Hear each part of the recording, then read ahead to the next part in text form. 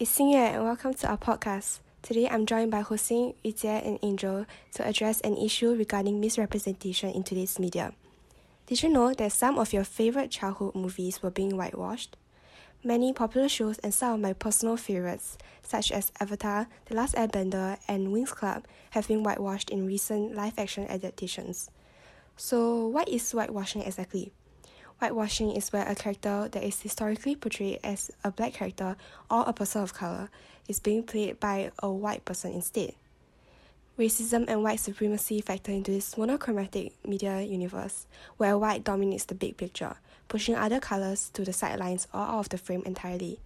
Whitewashing is a metaphor used to explain how the achievements and cultural milestones made by people of color have been historically erased and appropriated by the white population. So Angel, what is your favorite movie? It's Aladdin that came out in 2019. Did you know that the movie Aladdin actually contains elements of whitewashing? Oh, I didn't know that. How was it whitewashed?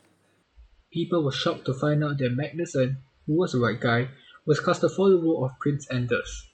People believe that an actor of Middle Eastern or Indian descent should have been casted instead of Magnussen. Naomi Scott was also casted for the role of Jasmine, with people believing that someone who originated from India or the Middle East would have been a better option for the role. Oh, Aladdin was quite a popular movie and I even discussed it with my friends, but I did not hear anything related to the whitewashing of the characters in the movie until now. Based on what you said, I think it's quite a serious issue, but not enough awareness has been raised since not many people know about it.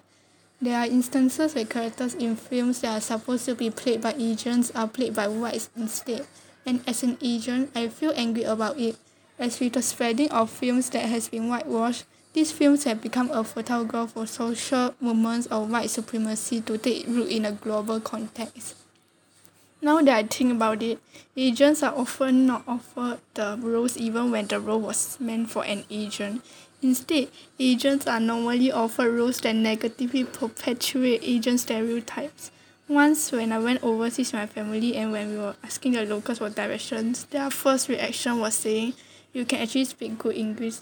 Since Asians are normally portrayed as the ones with broken English in films, us Asians are always misrepresented. Well, I think that whitewashing is a fairly serious issue in today's society. Recently, Scarlett Johansson acted in Ghost in the Shell, which was a film based on anime and mostly played by a Japanese character. She was also slated to appear in a film called Rub and Tug, based on the story of Dante Texgill, a transgender man whom she requested to portray. This created much backlash from the public, while Scarlett Johansson admitted that she had a privilege as a white actor to get to choose her own characters. In my opinion, these are cases of cultural appropriation and it gives viewers a misrepresentation of Asian cultures as a whole. Hmm. So what are the impacts of whitewashing? Whitewashing will result in providing its audience a false perception and misrepresentation of cultures, along with producing a lack of cultural portrayal for viewers and replacing it with the standard of whiteness. It is also part of the bigger problem of white privilege within the Western film industries, with white actors favored over Asians for a role that is suited for Asians. This ultimately creates harmful effects on audience members of color through the lack of minority representation.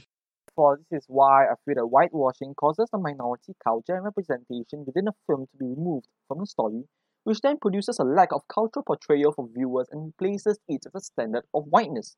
It drastically slashes opportunities for actors of color who are already shut out of white roles and now must compete with white actors for non-white parts. In and out of Hollywood, whitewashing also negatively affects children in minority groups. This is because more children grow up seeing very few authentic representations of themselves in entertainment, art, and history.